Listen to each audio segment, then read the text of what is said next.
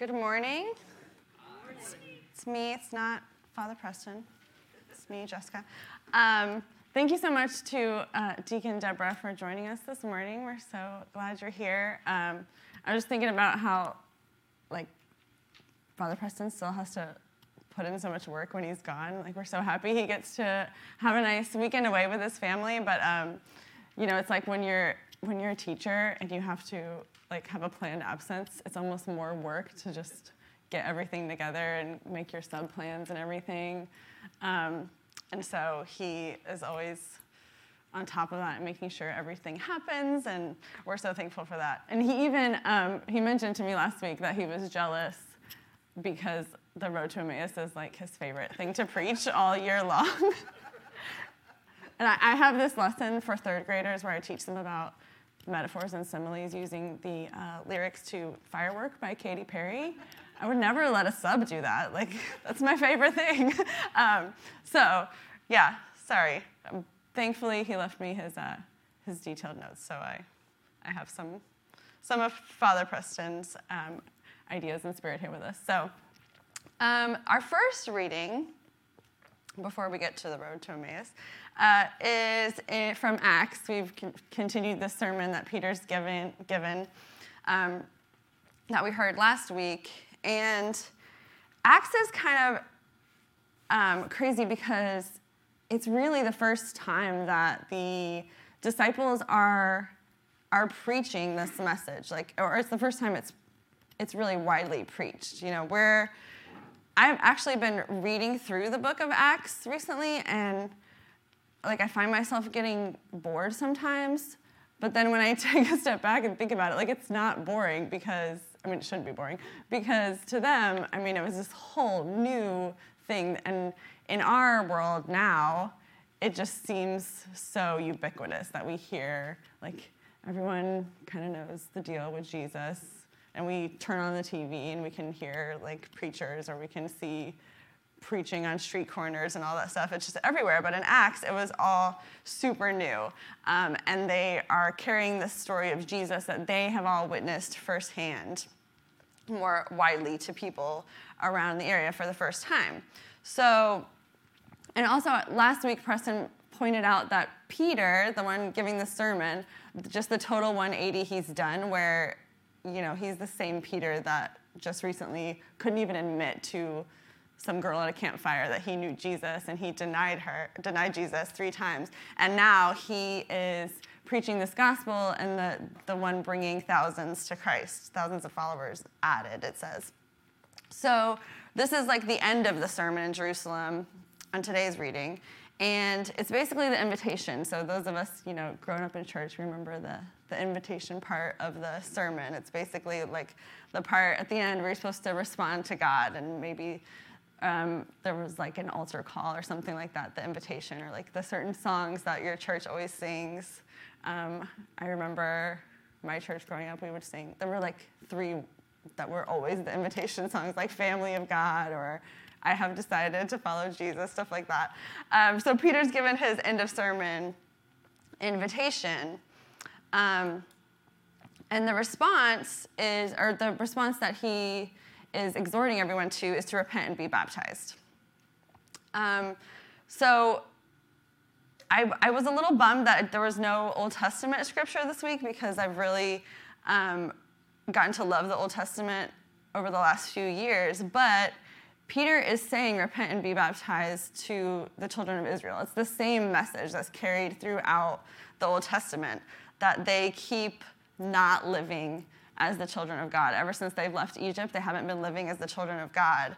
And it's, you're headed in the wrong direction. So Peter is calling them to repent and turn into the opposite direction and follow God.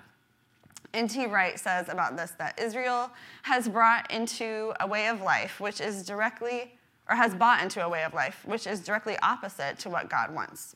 A way which ignores the plight of the poor, which embraces violence, which denies God's call to his people to become the light of the world. Jesus warned about the same embrace of violence in Luke 19. And this is something I didn't connect before, having to look into these scriptures. But in Luke 19, he's speaking through tears, and Jesus is saying that judgment is coming in the form, and it will be in the form of enemies surrounding them like a siege, because they didn't know the things which make for peace. And they didn't recognize Jesus when he was with them as the Prince of Peace. But then, Jesus took all that judgment and violence on himself. The only human to ever practice the way of peace perfectly took that judgment on himself. So Peter, in our Acts passage, is giving this invitation in light of all this. He says that all we can do in response to this is to be rescued. We can't really force this to happen. We can't do anything of our own power. We can just trust in Jesus to rescue us. We can turn away from the violence of sin and trust in the Prince of Peace instead, to carry us through these chaotic waters. Another thing I love about the Old Testament is that waters always represent chaos. And just like God brought the Israelites through the chaos of the Red Sea in Exodus, he is calling those same children of Israel and calling us to repentance and safety and rescue from those waters of chaos. So N.T. Wright, again, on repentance says, but how do you steer towards Jesus? How does he catch you, stop you, and rescue you? Peter and the others are quite clear, and the message of the Christian gospel fans out from this point to all people and all times. You need to turn back. But the way to do that is to become part of the kingdom movement that is identified with Jesus, part of the people who claim his life, death, and resurrection as the center and foundation of their own. You need, in other words, to be baptized to join the company marked out with the sign of the new Exodus, coming through the water to leave behind slavery and sin and to find the way to freedom and life, end quote. I think it's interesting also that Peter says here that they need to be saved from this perverse generation. It just makes me think of every generation believing that their generation is worse than the one before. Has every generation just believed this for all times? Like every adult griping about kids these days. And you hear the sentiment now all over the place in our culture that everything is getting worse and worse, and kids these days on their ticky-tacks or whatnot, they don't know any respect, all that stuff every generation thinks this, right? That they're the most perverse generation coming up. And people just appeal to these imagined good old days that people have, as if in the good old days when I was a kid, there was no sinfulness or problem or violence. Of course, that's not true. So I don't know what Peter is specifically thinking about when he says this perverse generation, but I think we can safely apply that idea to all generations of fallen people that need God's rescuing. We always think our generation's unique, but it's really all of us. I think he was just saying that we all need rescued from the judgment of sinful consequences. The twist is that right before that, he uses generations in a very different way, and he says that every generation, you and your children, and for all who are far off, has the gift of forgiveness open to them. So every generation needs this rescuing from judgment, but every single generation has this gift open to them, even the kids these days. Peter today carries on this message by telling us how to live out our repentance. He begins with talk of fear. He's talking about fear of a God who impartially judges. And this is a tricky subject. I think it can be really difficult to change a picture that we have in our minds of a God to be feared, or what the idea of fearing God looks like. Some people might think that God is always out to get us and just waiting around to strike us with lightning when we do something wrong. Just ideas like that can be invoked by the fear of God. And I think of it more in the way Peter's talking about it. I think of it more as the way the world has been ordered by God. It's ordered in such a way that when we follow the way of sin and violence and selfishness, there are consequences that come from that. we won't flourish that way. We won't live in his will and what he has created and called us to. So judgment is just those consequences. Humans fear God by actually hoping in God and his ways and turning towards his ways instead, the way Jesus showed us. Scott McKnight says, "This fear is neither dread nor anxiety. Rather, it is the healthy response of a human being before an altogether different kind of being, God, and is a sign of spiritual health and gratitude." Father Preston is always so good at reminding us of this idea that we live in a world of counterfeit narratives. The stories of our world, or perverse generations, or whatever you want to call them, tell us all these things about ourselves that aren't true. They counter the story that God has told about us. These are things like consumerism and self-glorification, self-gratification, nationalism, even living and pursuing the idea of the American dream, with all these markers of success that come along with that. These are all narratives that we can buy into. If we find identity in those things, we will come up empty. The blood of Christ redeemed us from all those perishable traps. We have been bought and redeemed, is that idea that Peter's talking about. So we can repent by turning away from those ideas. We can do this because Christ already paid the price for us. He already made this possible. It's already free and open to us. He has already redeemed us. So why would we keep living in these counterfeit stories? So what does it look like to live Christ's story for us instead? Peter says that we do this by living in sincere love. Self-giving love is the right story. I'm going to read Father Preston's words here for this part because they were just so perfect. "This is so critically important to remember in any conversations about holiness, living rightly, or Christian ethics in general. The central calling is to love because God is love. When reading calls to live in reverent fear, our greatest concern ought to be for our neighbor. Are we caring for our neighbor? Who are the outsiders? Am I loving them in the way that Christ has loved me?" Of course, this is not a call to moralism. Rather, loving one another is a sign of relationship with God. This is who Christians are. Therefore, loving is what Christians do. End quote. So I've thought a lot about this contrast between fear and love lately. In 1 Peter, they aren't really in contrast because fearing God, like I said, actually means loving each other. But when we live in fear of other things and in fear of each other, then love can't flourish. Violence does. We've seen this recently in the news of innocent young people being shot just because they turned their car into the wrong driveway or they knocked on the wrong door. And the response to that was fear. These stories are so heartbreaking to me because we know this isn't the way we are meant to live. We can't live in a state of being this afraid of one another all the time. It will literally destroy us.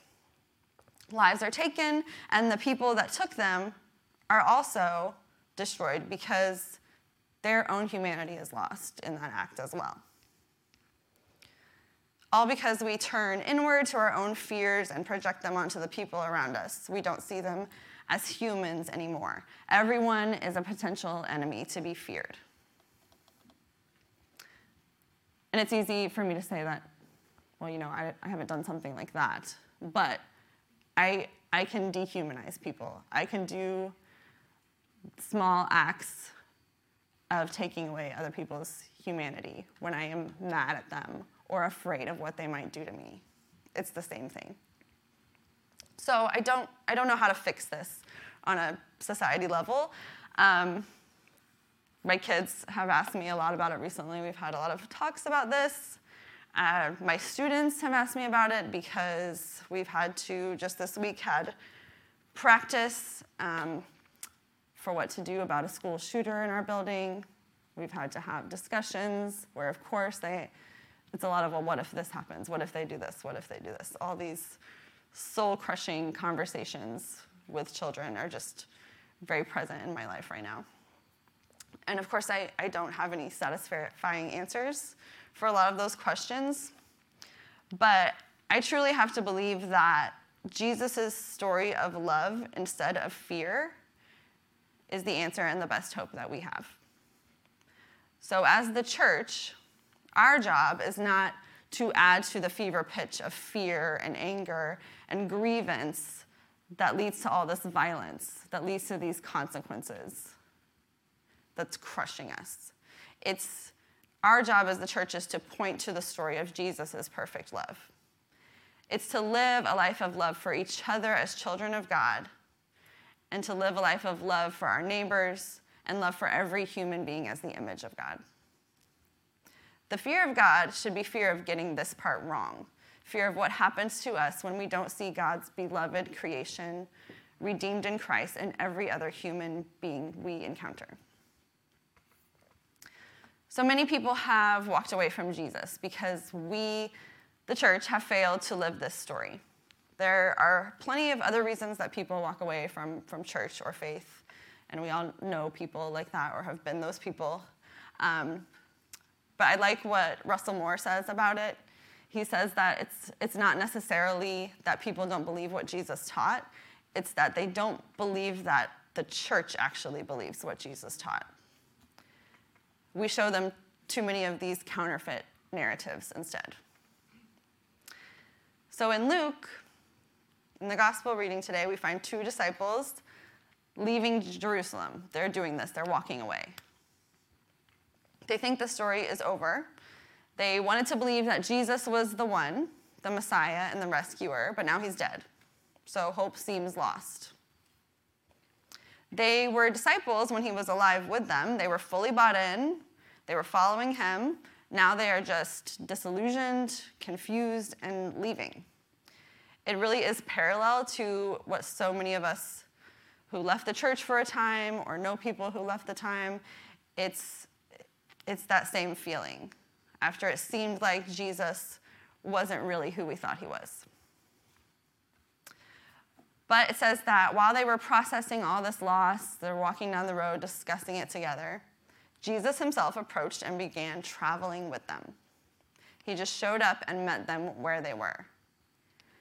Even when they didn't recognize him at all, because they were dummies, just like we often are, he meets them exactly where they need him and where they are. So he also kind of plays dumb and acts like he doesn't know the reason for their heartbreak and disillusionment because he wants to listen to them and he wants to be with them in their pain and hear what that is, what that's like. So they're talking to him about all of that, and then they say, like, oh, yeah, by the way, these women, they said something crazy too, something about his body gone missing. Jesus, this guy that we thought was the Messiah, they said his body's gone, so we don't know what that's about, but conversation, I just think it's such a funny, like, insertion that they're talking about Jesus to Jesus, and they're like, oh yeah, by the way, these women say something really that astounded us. But I in my mind, it's like this funny moment where they're trying to get Jesus to agree with them that women say crazy things sometimes, and Jesus is like, no. That's the point where he says, you guys are foolish. Like, that's his last straw. And he finally calls them the dummies, not the women that they didn't believe. It just doesn't occur to them to believe in resurrection. So Jesus goes through all of it with them, and he explains himself all the way from Moses to the prophets. It would be really great if we could hear more detail about exactly what Jesus was saying to them, but I imagine it took a while because the whole picture is that they're just being really dense. So Jesus is like, oh, finally, I'm just going to tell you dummies what's happening here. So still, this is the moment that he explains to them about himself, but he still doesn't tell them that he is that person. They still don't know it's actually Jesus explaining all this to them. So They're still being really dense. Another really interesting moment happens after that.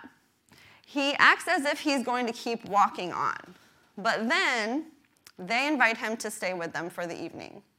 He's met them where they are, listened to their pain. He's laid out the whole intellectual story with reasons and scriptures about why they are totally wrong about him. And he still lets them be the ones who invite him to stay.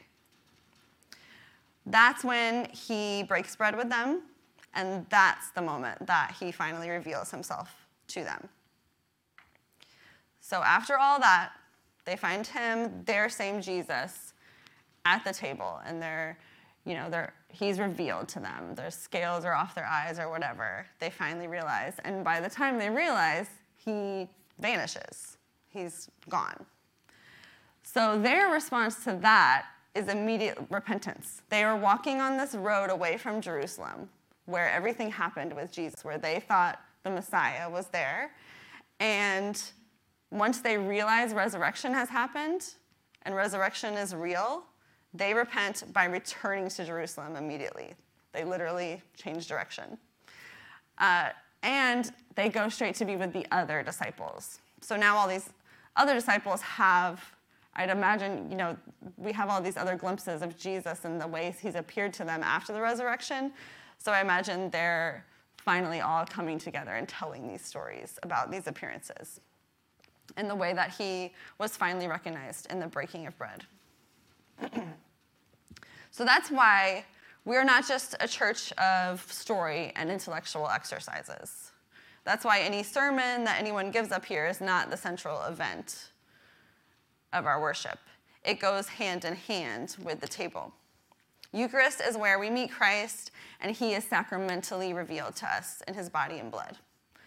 Learning that practice here with Sacrament Church has been so beautiful to me in my own faith journey. I just look forward every week to coming to the table with all of you, because meeting Jesus is not just a personal and solitary time for each of us. It is a corporate thing that we do together as disciples, just like these disciples immediately had to return together and be with the other disciples who knew Jesus in the resurrection.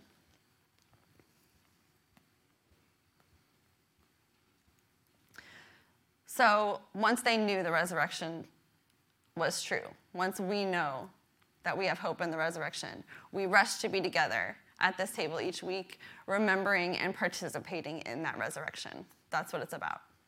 It's beautiful that Christ chooses to join us here. Then, as a sacramental people, our hope is that we can live out Jesus' story and live as new creations, and people will see that in us. People will see Jesus in us. So all of our scriptures are today are about the centrality of Christ in our rescue and our repentance. They all reveal Christ as our hope in suffering. He had to suffer, just as his people have always suffered. And then we get to join in his resurrection, the hope that all things in creation will be resurrected and made right again. Amen.